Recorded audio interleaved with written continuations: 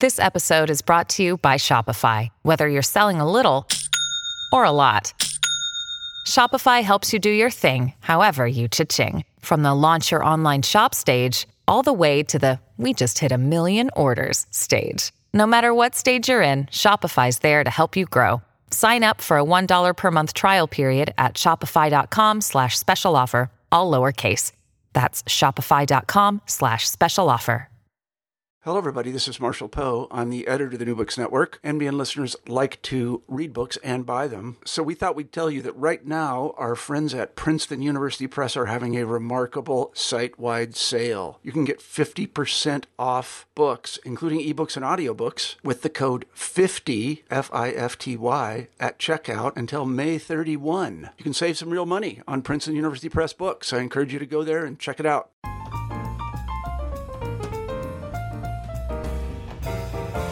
Science fiction. Aliens? Absolutely. Robots? Of course. But why are there so many priests in space? As Jim Clark writes in Science Fiction and Catholicism, The Rise and Fall of the Robot Papacy, science fiction has had an obsession with Roman Catholicism for over a century. The religion is the genre's dark twin as well as its dirty secret. In this first ever study of the relationship between Catholicism and science fiction, Jim Clark explores the genre's codependence and antagonism with the largest sect of Christianity. Tracking its origins all the way back to the pamphlet wars of the Enlightenment and speculative fiction's Gothic origins, Clark unveils a story of robot popes, Jesuit missions to the stars, first contact between aliens and the Inquisition, and rewritings of the Reformation. Featuring close readings of over 50 SF texts, he examines how the genre's greatest invention might just be the imaginary Catholicism it repeatedly and obsessively depicts, a faux Catholicism, at odds with the religion's own intriguing interest in both science and the possibility of alien life. Jim Clark is senior lecturer and course director of English and journalism at Coventry University, where he lectures on science fiction and fantasy literature. He's the author of The Aesthetics of Anthony Burgess and has written extensively on J.G. Ballard, Doctor Who, and Ian M. Banks. He's principal investigator on the Ponying the Slovos project, which investigates invented languages in translation. He's here with me today to talk about Catholics in space. Hello, everybody, and welcome back. My name's Carrie Lynn Evans, and I'm joined today by Jim Clark to talk about his book, Science Fiction and Catholicism, The Rise and Fall of the Robot Papacy. Jim, thank you so much for joining us. Thanks for having me. So I'd like to start by asking you a little bit about yourself and how you came to work in your field. Well, for a long time, I was actually a journalist before I became an academic. And I went kind of back in late life to do my PhD at Trinity College in Dublin. And it's an amazing university, an amazing library. There's millions upon millions of volumes. And so while I was doing my PhD thesis, I was obviously kind of using this library to read all the science fiction that I'd never had time to do before. And I just kept kind of noticing all these novels that had priests in space in them. And, after the 4th or 5th or 6th or 10th or 20th novel with a priest in space in it, I just thought there's something in this. I should look into it a bit more. And 5 years later, it was a book. So first, a disclaimer for our audience. We're going to be referring to the genre of SF as opposed to using the term science fiction. So for those who don't know, SF can stand for science fiction, but it means more than that. So do you want to elaborate on how you use the term SF in your book? On one level, it's kind of like an industry standard, if you like. It's the term that literary critics have gathered around in the last 20 or 30 years. Also, it was my publisher's decision to use SF as well. But it has a lot of meanings, as you say. It isn't always about science, for example. Some SF predates the development of modern science. So we had all sorts of competing terms at different times. Hugo Gernsback, who kind of partly codified the genre in the pulps in the 1920s, he used to call it science fiction, which I've always kind of liked. Other people call it speculative fantasy, science fantasy, speculative fiction, and all these terms kind of overlap. So if you just use the initials SF, it's kind of sneakily covers them all. So you open with a really titillating line for an academic monograph, I think. And it goes, "There is a recurring nightmare from which 20th century literary SF cannot awake. This is not the imminent apocalypse, nor the ravening alien, but the Catholic priest." So you argue that SF has always had a complex relationship with religion and with Catholicism in particular, which is often portrayed as retrograde and a dystopian obstacle to scientific progress, and functions as a foil to all the genre's usual symbols of utopia. But before we get into the details, can you give us a bit of an overview of how the genre presents this opposition and where the trend may have come from? Sure. It comes from the very origins of the genre, which is as an outcrop of the Enlightenment. It's really a kind of Enlightenment project. And if we think of the Enlightenment period of that kind of late 17th, early 18th century, in places like England, France, Germany, but especially England, and I'm accepting, of course, there was a huge role that France in particular has to play in early science fiction. But even there, it originated as a kind of Enlightenment project, which was overtly anti-clerical. But in England in particular, Catholicism was kind of like a shorthand for religion and revelation, and especially regressive and retrograde kind of approaches to religion and revelation.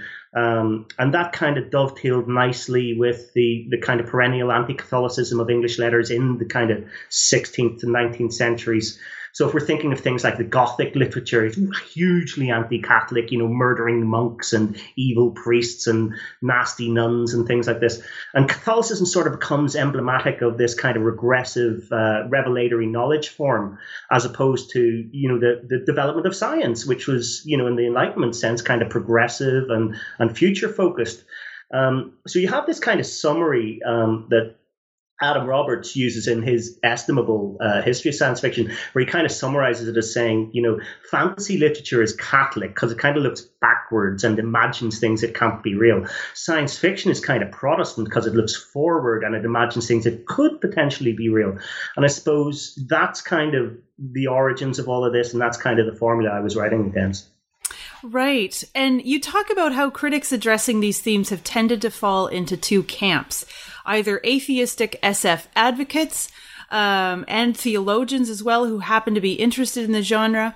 So tell us about the previous work in this field. Well, I don't want to criticize other people too much because I know how much work it takes to write a book, But I've tended to find that books that look at science fiction and religion together they're either rather generalized or they're a little bit didactic. So, for example, you've got a lot of theologians, who completely love science fiction. And they like to use it to proselytize for their faith, which is absolutely perfectly fine. They might use like lessons from Star Trek to promote ideas of universal love and respect, for example.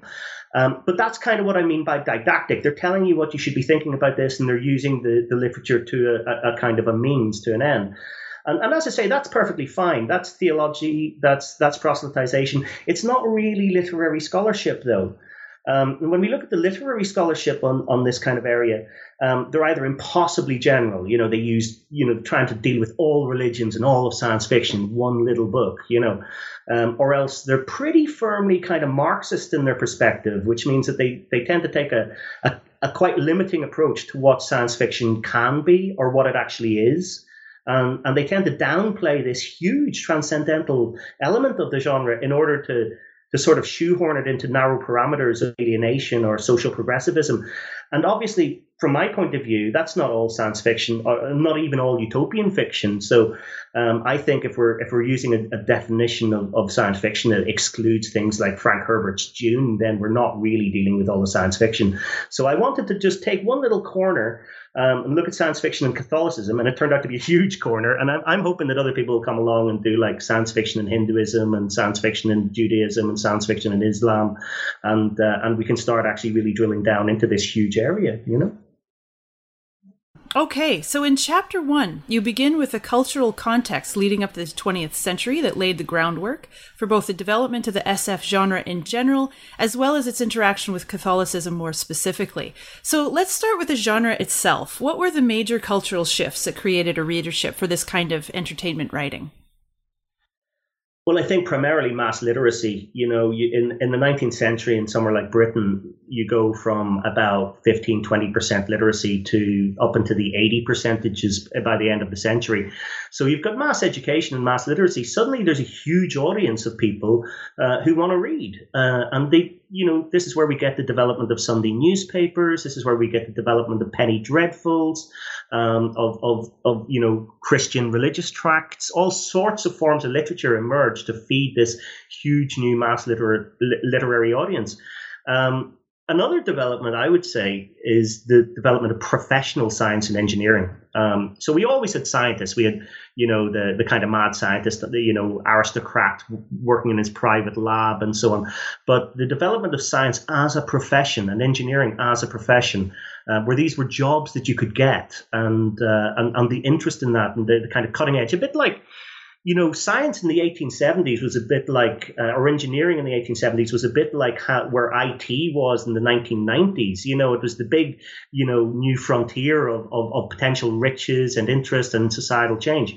So people were getting interested in that. People wanted to read about it, how to get interested in the world that it was going to create, how to take part in it. And then there's other things as well, like the secularization of society.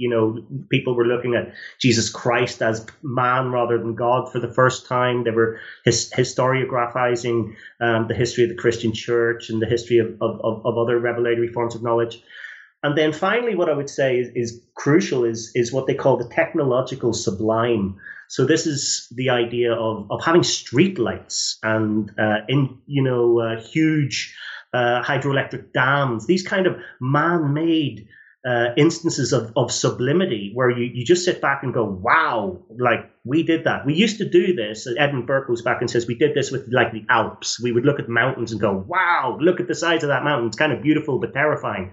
Now we were able to do this with like cityscapes, So I think that modernity, that process of modernity and the technological sublime, the fact that it was technologically driven and driven by science, all led to people wanting to speculate about where it was going and wanting to read about it and imagine it. And that all emerges in kind of like a big foment of utopian fiction in the late 19th century, and science fiction comes out of that.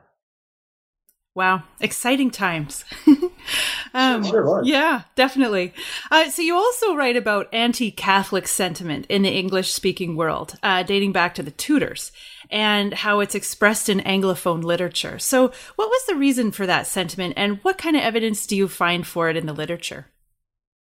It's pretty consistent over a matter of centuries, to be honest. You need to understand the politics of it from Henry VIII onward. Catholicism was a kind of fifth column in England, or at least it was perceived often as being such.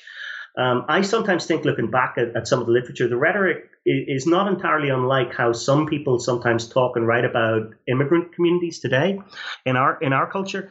There was this idea that people had divided loyalties. They were divided between being, for example, English and then being loyal to Rome, to the Pope.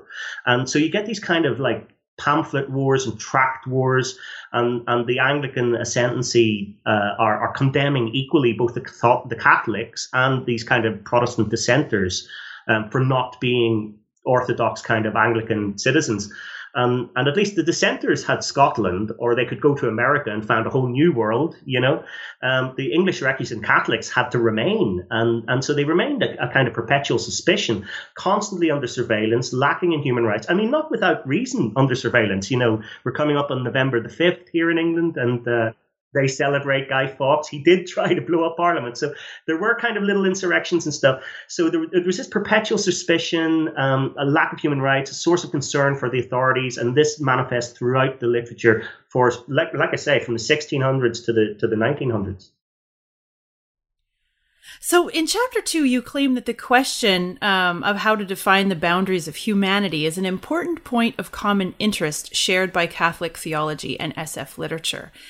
So this isn't unexpected for SF, as it's a fairly central preoccupation with all the robots and cyborgs and aliens that are constantly leading us to question how exactly we're different or the same from them. But how does Catholic theology come to bear upon this question? Well, this is the thing that I found really fascinating doing this book, was Catholicism is enormously interested in this area, which is something I hadn't expected. The current Pope, Francis, has expressed a desire to baptize alien species, for example. He's waiting for the Martians to land so that he can bring them into the bosom of the church. The Vatican astronomer, American guy called Brother Guy Consolmagno, is a huge force driving interest in research in this area. He organizes conferences with scientists looking at this area. The theology itself is very interesting because Christianity is the only main religion with a major problem in relation to aliens. Judaism, Hinduism, Islam, Buddhism, Mormonism, they're all fine with aliens. If you dig into the theology, they're like, yeah, hey, there could be aliens. That's up to God or up to, reincarnation, whatever. That's fine. We don't mind. But Christianity alone requires Christ to have died for you. It requires Christ's salvation. So the question then is, did he go and die on every planet that has life? It's a very big universe. That'd be like a pretty much full-time job. And Enlightenment scholars like Thomas Paine have been satirizing this very point for centuries, and even Ray Bradbury was still doing so in the 1970s. So for Catholicism in particular, but also the other Christian religions as well, the Protestant churches, the Orthodox churches, they're not really concerned so much about robot life or artificial intelligence. That's kind of like tools that we can make. We're given the world, we can make our own tools. But they're really interested in aliens and the search for extraterrestrial intelligence. So it's interesting because science fiction kind of depicts both artificial life and alien life as potentially other to human and interesting contrasts to who we are. But Catholicism and Christianity by extension is really only interested in extraterrestrial intelligence, not really interested in AI at all. Yeah, so that leads me to my second question. In SF that deals with post-humanist themes, post-humanist being, well, you can probably explain it better than I, but, transforming into something else type of thing. Do we find any examples of texts that invoke Catholic theology as a way to respond to these questions?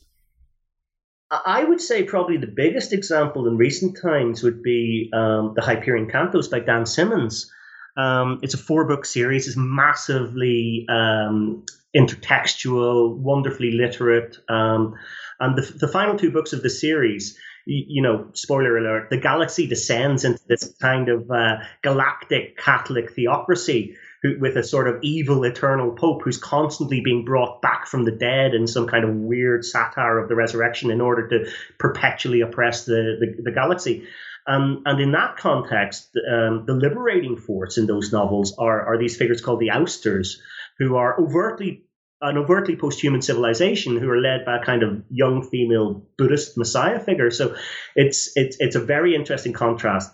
The idea there is that the Catholics have kind of allied with these evil artificial intelligences to create a perpetual oppressive Catholicism throughout the whole galaxy. So I guess that's kind of a quite a negative Catholic theology being applied to posthumanism. The interesting thing will be, because obviously we know that the Catholic Church and other entities, attempt to police the boundaries of life and issues like abortion and so on that are very contentious arise in those circumstances. The issue of what will happen to Catholicism's disconcern or lack of concern over artificial intelligence should the singularity come, should we have actual artificial intelligences, that it might come as a surprise to a lot of the Christian churches that they will be forced into a position at some point to define, are these creatures alive? In what way are they alive? What rights do they have? That's all down the line. They've not thought to address this yet, and the literature doesn't really address it either. Interesting. Yeah, so it sounds like the examples that you've found have been unflattering to Catholicism. So it's not like Catholicism viewed in the their theology viewed in the positive sense would have something positive to contribute. Sounds like, to our understanding of AI. On the AI, not so much. They don't really have anything to say. I mean, Catholicism itself isn't so worried. Literature is terrified, by the way, all the way back to kind of the golems of medieval Judaism, or the Brazen Head, or Paracelsus's Homunculus, or Frankenstein's monster, or there's so many examples. Brian Aldiss calls it the Frankenstein complex, but I prefer to call it the Terminator complex, that our creations will rise and kill us all. And what's interesting is Isaac Asimov tried to reverse this with his robot series, his benign positronic robots, but it didn't really work, and we've kind of reverted back to the fear perspective. And this might be because it was clear from Asimov's vision, his bicentennial man was kind of servile and abject and desperate. He's kind of like Pinocchio, please can I be a real boy? And perhaps the parallels with race relations are more obvious to us now in those narratives than they were in the mid-20th century to Asimov, people begging for equal human rights. Yes, and I've heard the theory, too, that the reason why the oppressor is so hesitant to relinquish control is because there's the assumption that if he loses control, he will be treated the way he has treated others. And I wonder if that kind of fear is maybe coming through in our imagination of the Terminator coming to get us. I just watched the new Terminator this week. It was very good. I've been to see it. Yeah, I haven't seen it yet. I'm a huge fan of the Terminator. Oh, good. Yeah, I loved it. I had so much fun, but I digress.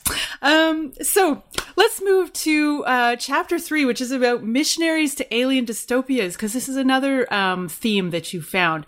And so with the notion of sentient life on other planets follows this idea of evangelizing to those people, as you've already kind of alluded to. And so, so this chapter introduces us to the term exotheology, which is wonderful. And that's essentially the project of sending missionaries to convert the aliens. So despite our efforts to listen in on the stars, we haven't actually found any alien life so far. And yet a great deal of thought has been put into the question of spreading earthly religions. So what's happening here? Well, all religions are in the business, not quite all, Judaism not so much, but most religions are in the business of proselytizing and spreading their belief system. I suppose what's happening here on the one hand is Fermi's paradox, the idea that if the universe is so big, where are all the other inhabitants? Why have we not met them? And there are a lot of explanations offered for the paradox. One that I quite like is that basically we live in the exurbs. We're so far out of the city center that nobody's found us yet. We're out in the middle of nowhere. Another is that civilizations might destroy themselves before they develop the capacity to travel around the galaxy. And another one is that they might destroy those who they meet in a kind of, imperial death march. And this latter version is called the Dark Forest theory, and it's been wonderfully popularized by the Chinese science fiction author Cixin Liu recently in his novel The Three-Body Problem. But exotheology kind of goes further than just the search for extraterrestrial intelligence, I think. It's about negotiating our position within a very vast and mostly unexplained universe. So the two things kind of go hand in hand, and the Vatican research has helped to discover so-called extreme life forms here on Earth, life forms that exist in volcanoes or that are based on arsenic and things like this. So it's helping to drive our own scientific knowledge of the universe.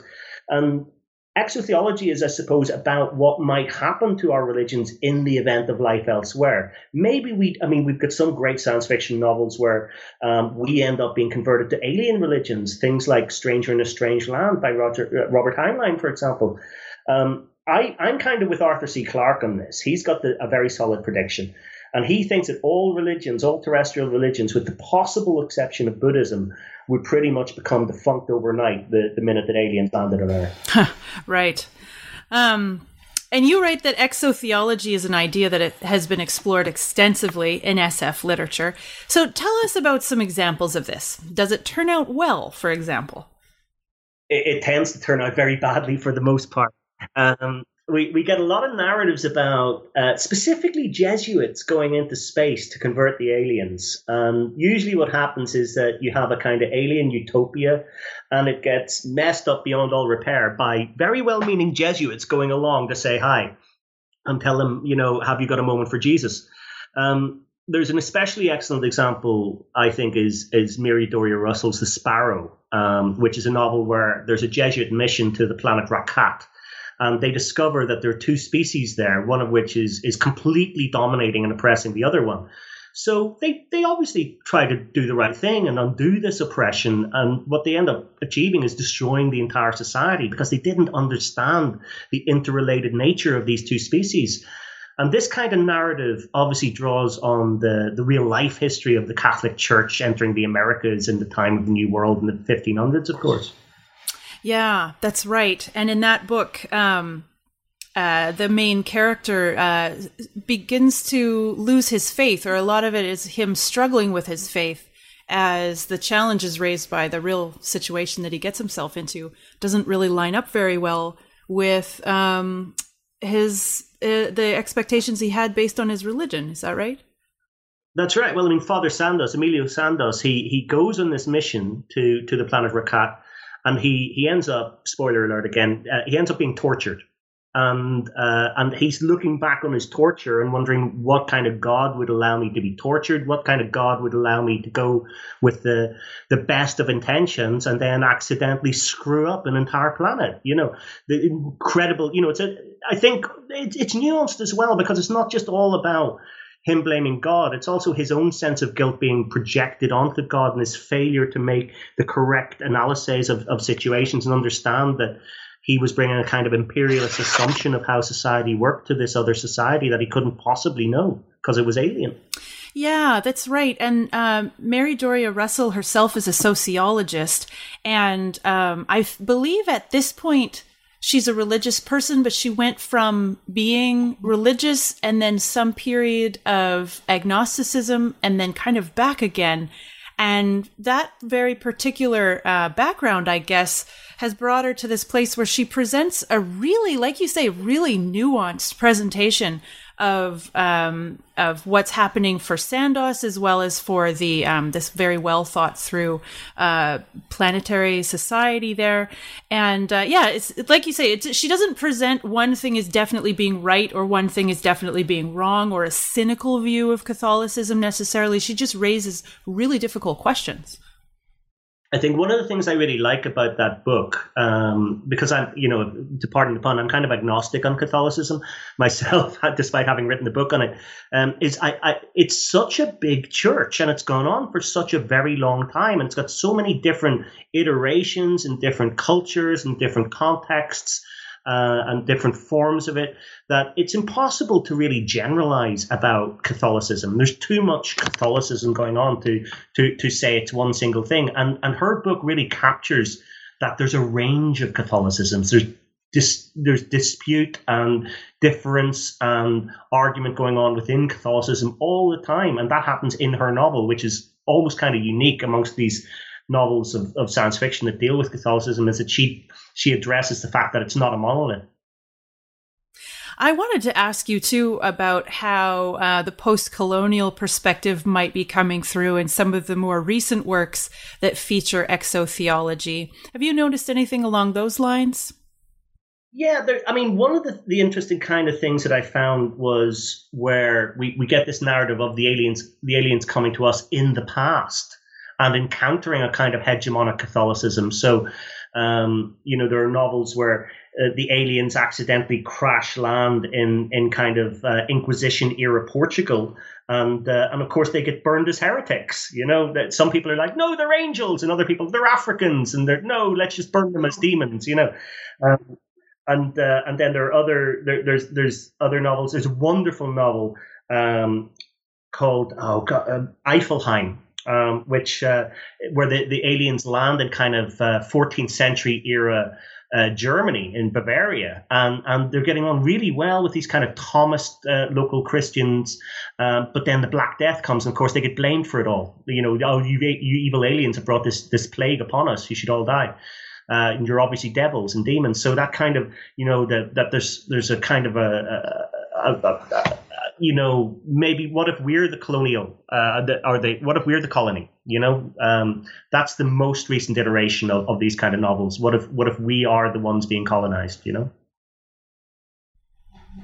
Okay, so the fourth chapter is about Uchronias, which is the term for a story presenting an alternate history or an altered present due to some significant event in history being changed.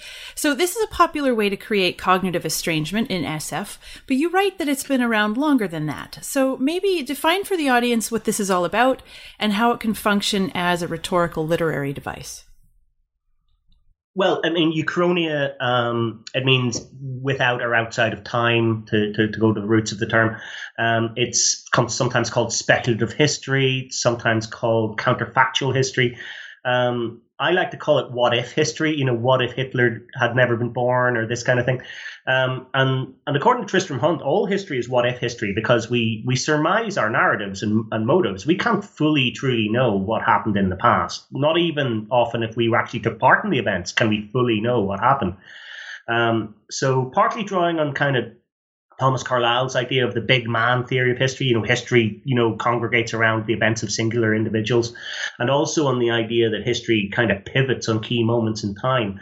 You can see the obvious attraction for speculating on what might have happened if, like I say, Hitler had not been born, or Christ had not died on the cross, or the Persians hadn't fought at Salamis, or Jericho's walls hadn't fallen, and so this is, oddly enough, quite a discipline within history itself, as well as literature.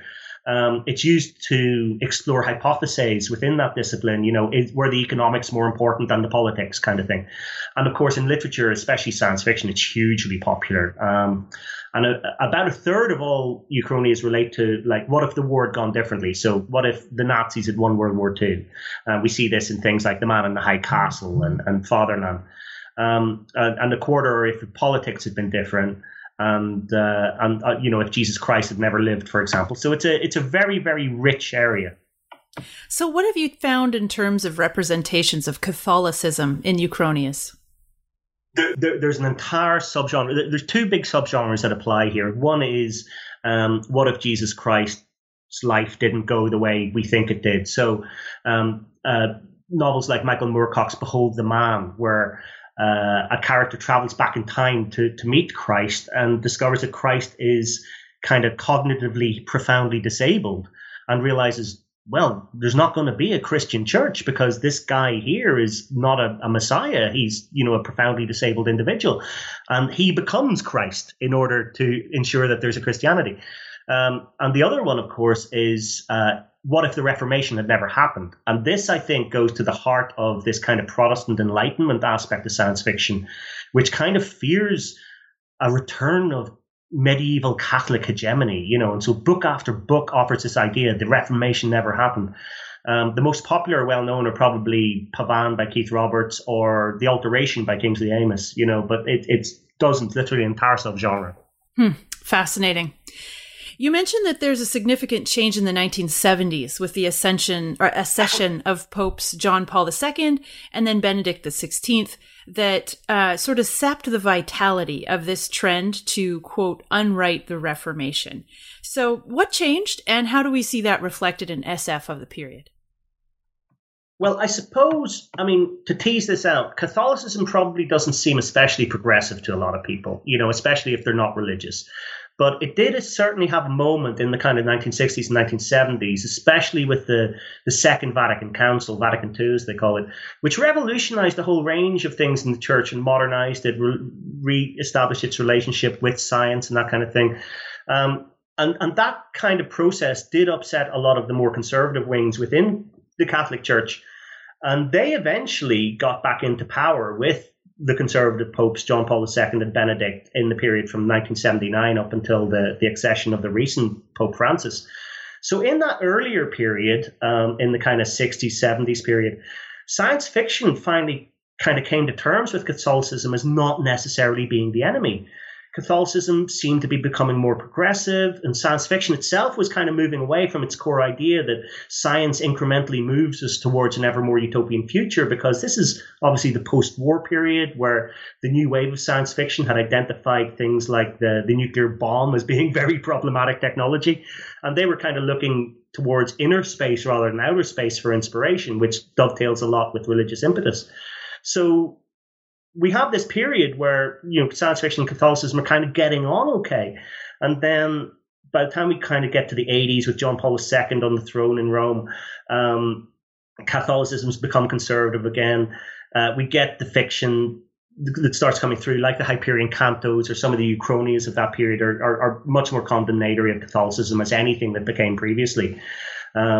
And I kind of characterize this entire trajectory as the rise and fall of the robot papacy, because in the fiction of the 70s, like Silverberg's Good News from the Vatican, we see science fiction celebrating Catholicism itself celebrating having a robot pope as a kind of enlightened diversity and progressivism. But then later, when we get to the Hyperion Cantos, Dan Simmons is depicting Catholicism having a kind of unholy alliance with these oppressive artificial intelligences as being a kind of dark dystopian totalizing conservatism. So that's the rise and fall of the robot papacy. Excellent. So you conclude by defending the Catholicism of the real world as being somewhat unfairly maligned or misidentified as the adversary to progressivism and scientific rationalism. So can you expand on that idea for us here? Well, I mean, the Catholicism we see in science fiction is not real Catholicism. And I sometimes think the Catholicism we hear about from a lot of people in public discourse is not necessarily the real Catholicism either. And like I say, I'm not a fellow traveler. I'm just an observer of this. I use the term faux Catholicism because it's fake. I was saying earlier on, the actual Catholic Church is a huge entity spread across the entire globe, across centuries of time. It's simply not possible to summarize it in the way that science fiction or indeed a lot of individuals often try to do. And it's not antipathetic to science. If you look at the historical record, many leading scientific figures have been devout Catholics. Things like genetic science would not exist without devout Catholics. There's a sense maybe that, of the Inquisition burning scientists, and Catholicism having that antipathetic role, which, it did happen in some instances, but it's not really significantly borne out by the evidence. Generally, that antipathy isn't real. Catholicism, as we see with Brother Guy Consolmagno, is very interested in science. It's very interested in having a role to play somewhere in that debate. And that goes all the way back to kind of Thomas Aquinas and the Thomists in the 14th century, where you have Catholicism trying to accommodate and work with what they called natural philosophy in those days. So this idea in which Catholicism is a kind of anti-science, anti-future, anti-progressive force is somewhat of a bogey. It's not always a bogeyman, but it's somewhat of a bogeyman. And more importantly, it's a place filler. It's a shorthand for all of the regressive anti-knowledge forces that science fiction wishes to oppose. Rather than try and list them all, it's easier to just summarize them by putting a priest on the spaceship. Oh, I see. Interesting. So we chatted a little bit at more length about Mary Doria Russell's The Sparrow books, as well as the Hyperion Cantos by Dan Simmons. Were there any other standout examples of Catholics or priests in science fiction that you'd like to share with us? There's a wonderful, wonderful novel called A Case of Conscience by James Blish from the 50s. And it's just an exquisite piece of work, whether you look at it in terms of science fiction, or you look at it in terms of theology, or you look at it in terms of philosophy. And it's got the best twist ever in the final page. You can get all the way to the final page and still not know what's going to happen. And then when the twist comes, it could be any of two things. Two things in terms of philosophy, two things in terms of theology, two things in terms of the science fictionality of it. I don't want to go into any more detail than that, but and it's got a wonderful protagonist. It's got this kind of Latino priest who reads Finnegan's Wake by James Joyce and likes hanging out with aliens, and it's just such a wonderful book on any level. The Catholicism is just another rich part of the tapestry to it. I would recommend that book to everybody. Oh, right. I'm going to write that down. That's A Case for Conscience by James. Case of Conscience, yeah. A Case of Conscience, James Blish. All right. And I wanted to bring up the German TV series on Netflix right now called Dark. Season 1 came out like 2 or 3 years ago. Season 2 just came out more recently, and I didn't expect it, but there's going to be a third season. So they still have all of these unanswered questions. Have you seen this? I have not seen it. I'm looking forward to it. I'm very much looking forward to doing so. Okay, because it is, I am loving it so much. It's one of these extremely complex, complicated, difficult to follow narratives. Because the first season came out so long ago, I talked my husband into rewatching the entire first season with me before we watched season 2, just so that we could stay on top of who is what and what's happening. I love those kinds of complicated narratives. But the bad guy is a priest. And right. So that's what, so it made me think of your book here, because he is super sinister. And if for no other reason than he just, I don't know, he just wears the outfit and he has the collar on, and they don't really bring religion into it. And he's a fake. You don't need to if he has the signifiers of the clothing necessarily. That's right. Because I think he uses that clothing as a way to gain people's trust, get into people's homes, and to disarm people, basically. But I think he's just using it as a tool. And most of the scenes with him, I think, are in the 1950s, although it's a time travel show, so he's in all of the timelines. But just so sinister and terrifying. So, anyways, okay, definitely watch that. It's very, very good. Well, we see these kind of tropes in television and cinematic science fiction quite often. I mean, I haven't seen Dark, and I will watch it. But I mean, I think, for example, of like the lead Cylon in the reboot of Battlestar Galactica, who was the priest on the ship, on the Galactica, but he was actually a fifth columnist, and he was actually working against them for the Cylons. And I mean, obviously, Germany has its own kind of intriguing relationship with Catholicism going all the way back to Luther. So, you know, I would love to know what German people have to say about that series too. Yeah, that was my next question for you, is if you know much about anti-Catholicism in SF genres of other languages, or if that's something you think you might look into further.